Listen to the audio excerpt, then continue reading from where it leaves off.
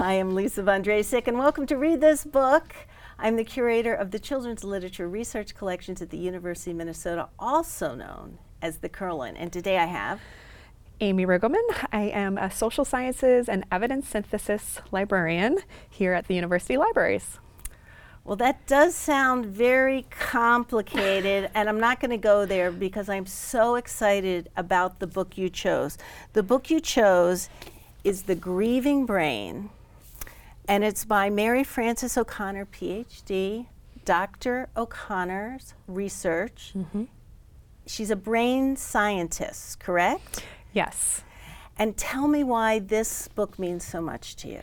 Yeah, so her research has been around bereavement and grief, and so this book was published recently. It was February 2022. I had it pre-ordered, so I'm not sure when I became aware of it, but I got it as soon as it was published. And it was super relevant to me because I was deep in the grief. My mom had passed away suddenly September 2021. And so this book seemed like something that would resonate with me because of the science behind grieving. That's something I'm kind of attracted to. So it really filled a need for me.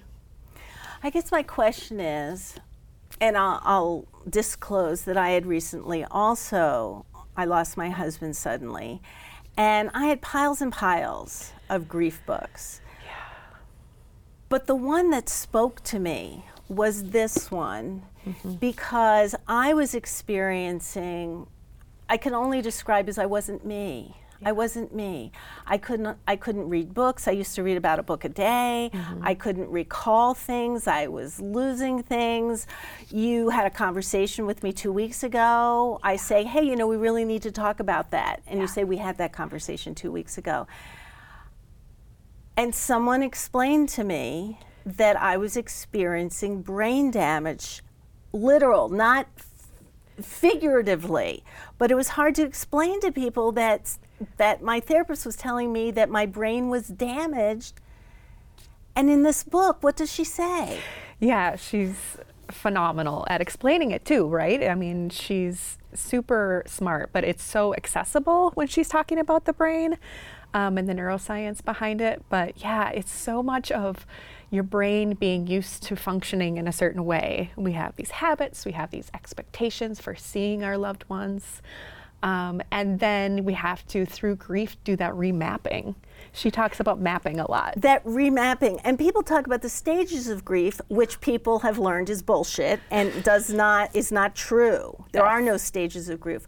But what it is that she talks about that you have the ability, your brain has the ability to make new trails. Yeah.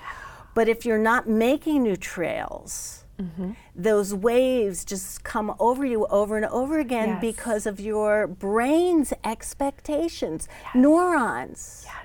Yes. Food. Yes.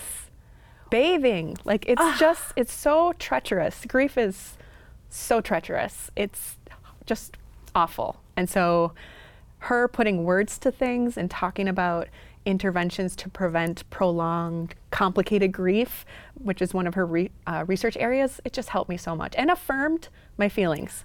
It was like, I haven't had words to describe what she just described, and now I know that it was completely normal. And that this is typical. Yes. I'm not experiencing grave depression because I can't put two thoughts together. I'm experiencing profound grief. And this is typical for profound grief. And she put people in MRIs and looked at their brains and saw exactly where the damage is and exactly what was going on. Yeah, it's phenomenal. This was the first book I could read from cover to cover. Yeah, and I want to affirm what you said about how hard it was to read in general. No concentration. It went from being my go-to hobby to not being able to read a few pages, which is so strange.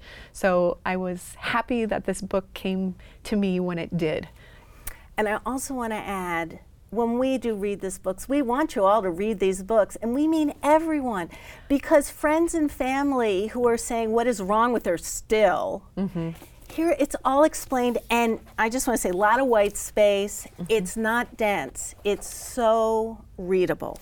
It is, yeah. Any last words?